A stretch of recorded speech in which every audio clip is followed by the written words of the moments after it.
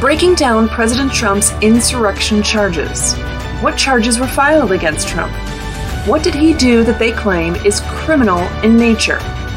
Why is the government and the media pushing so hard on the Trump insurrection narrative? I'm constitutional attorney Catherine Henry. For more than 20 years, I've been fighting for the underdog. But since COVID began, I've devoted all my time and efforts to fighting against government tyranny and educating and empowering the public. So welcome to our next episode of Restore Freedom Weekly. The left is pushing hard on that Trump insurrection narrative. But why? Let's start with the U.S. Constitution, the 14th Amendment, Section 3. In there, it says that you can't hold public office. You can't be in civil or military service if you have already taken an oath to support the U.S. Constitution and then you've engaged in insurrection or rebellion against the Constitution. A lot of people, unfortunately, think that insurrection in our country is against the government. No, the government in and of itself is meaningless. The whole Constitution, the form of government, the design of government, the Constitution is what we swear an oath to, not the government. And unfortunately, though, what you're seeing play out are all these lawsuits about insurrection. And why? Well, they're claiming that in these lawsuits that Donald Trump is no longer eligible to run for president because he's guilty of insurrection. So you have people that you would expect, those on the left that are pushing this and trying to declare that he's ineligible to appear on the presidential primary ballots or even the general election ballots in several states. What's worse, though, is that you even have a Republican candidate running for president who's trying to do the same thing through these same kind of same kind of lawsuits under the 14th Amendment, Section 3 of the U.S. Constitution. Now, even if you look at Wikipedia, which is totally slanted, listen to what they say. Trump gave a speech in which he repeated false claims of election irregularities, and though he encouraged his supporters to march to the Capitol to peacefully make their voices heard, he also said, if you don't fight like hell, you're not going to have a country anymore. That's what they're hanging their hat on.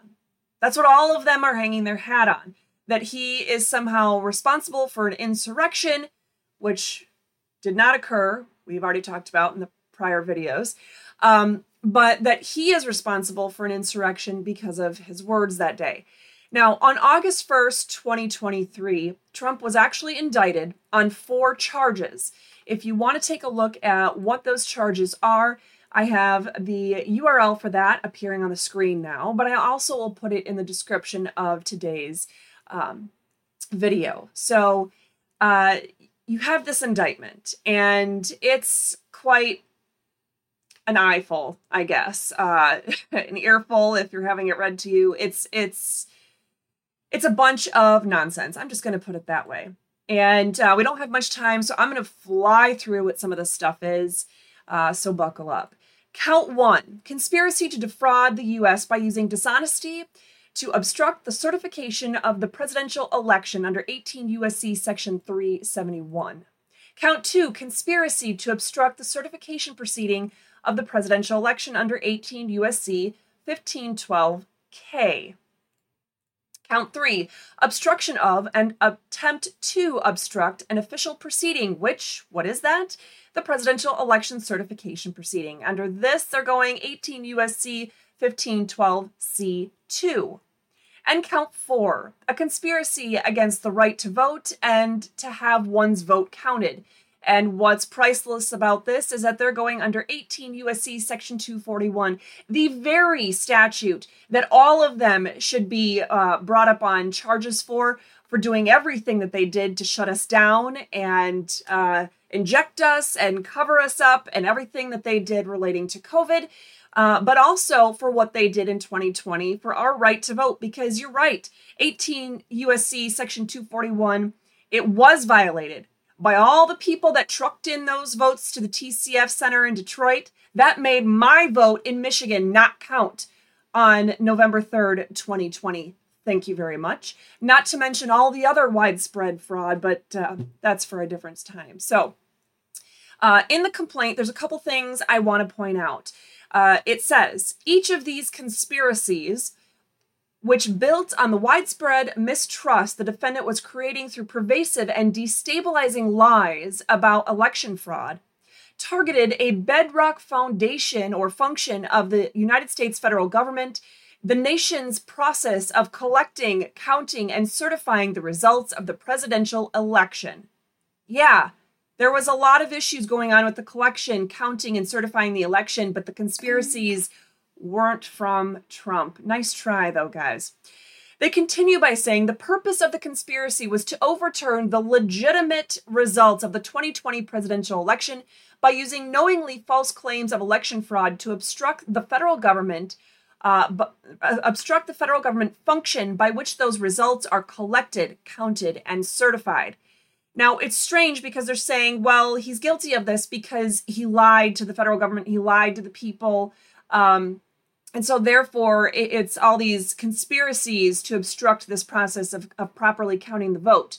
But let's look into this a little bit more. So the claim that Trump used dishonesty about the 2020 election results to obstruct the certification.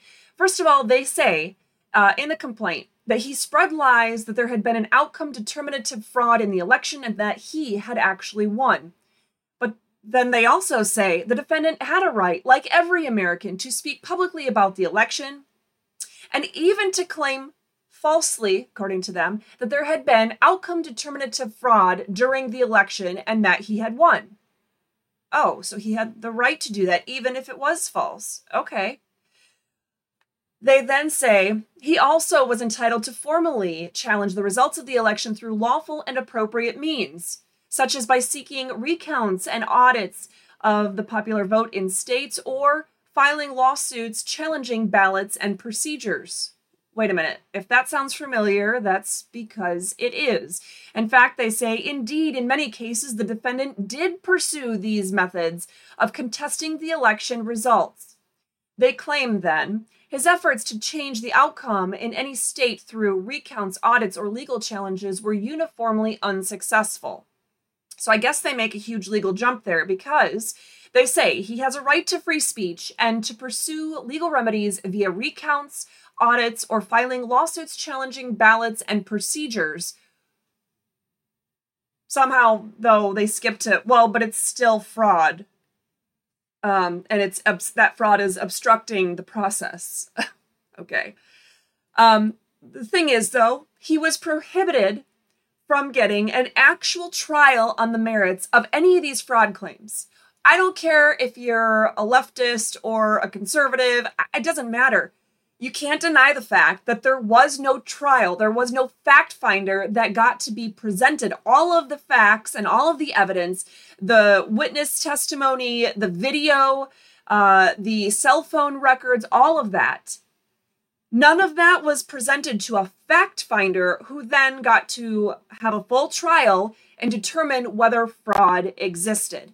So he was denied to have a trial on the merits of his claims. Again, no video, no still evidence, no eyewitness testimony was allowed to get in front of a jury.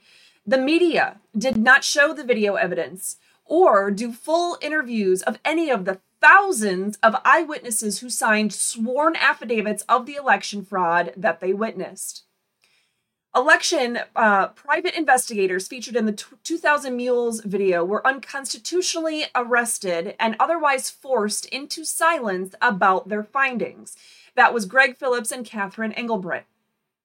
So, Trump is charged with lying about there being election fraud in 2020, but no criminal investigations have been done regarding all of the photos, videos, cell phone location data, eyewitness statements, and other documented evidence. No criminal investigations have been completed about all of that actual evidence. And none of the evidence has been allowed in front of a fact finder or given a true day in court. So the facts of the election fraud have never been fully litigated But the government here is somehow allowed to start with the assumption that none of it is true? Why is that? And this assumption is literally the entire basis for this charge. Now, the claim of conspiracy to obstruct the certification proceeding and obstruction or attempt of the obstructing the certification proceeding. All of this is, counts 2 and 3 are basically the same thing. It just includes conspiracy of the crime and attempt of the crime. So how did Trump conspire to obstruct the congressional proceeding to count the electoral results? Again, according to Wikipedia, Trump gave a speech in which he repeated false claims of election irregularities, and though he encouraged his supporters to march to the Capitol to peacefully make their voices heard, he also said, if you don't fight like hell, you're not going to have a country anymore. So what about his other use of free speech prior to January 6th? Was that part of how he obstructed the congressional proceeding? Or maybe it was his social media posts, because yes, he clearly obstructed an entire congressional proceeding by posting on Twitter. Or his legal team's work on recounts, audits, or other legal challenges.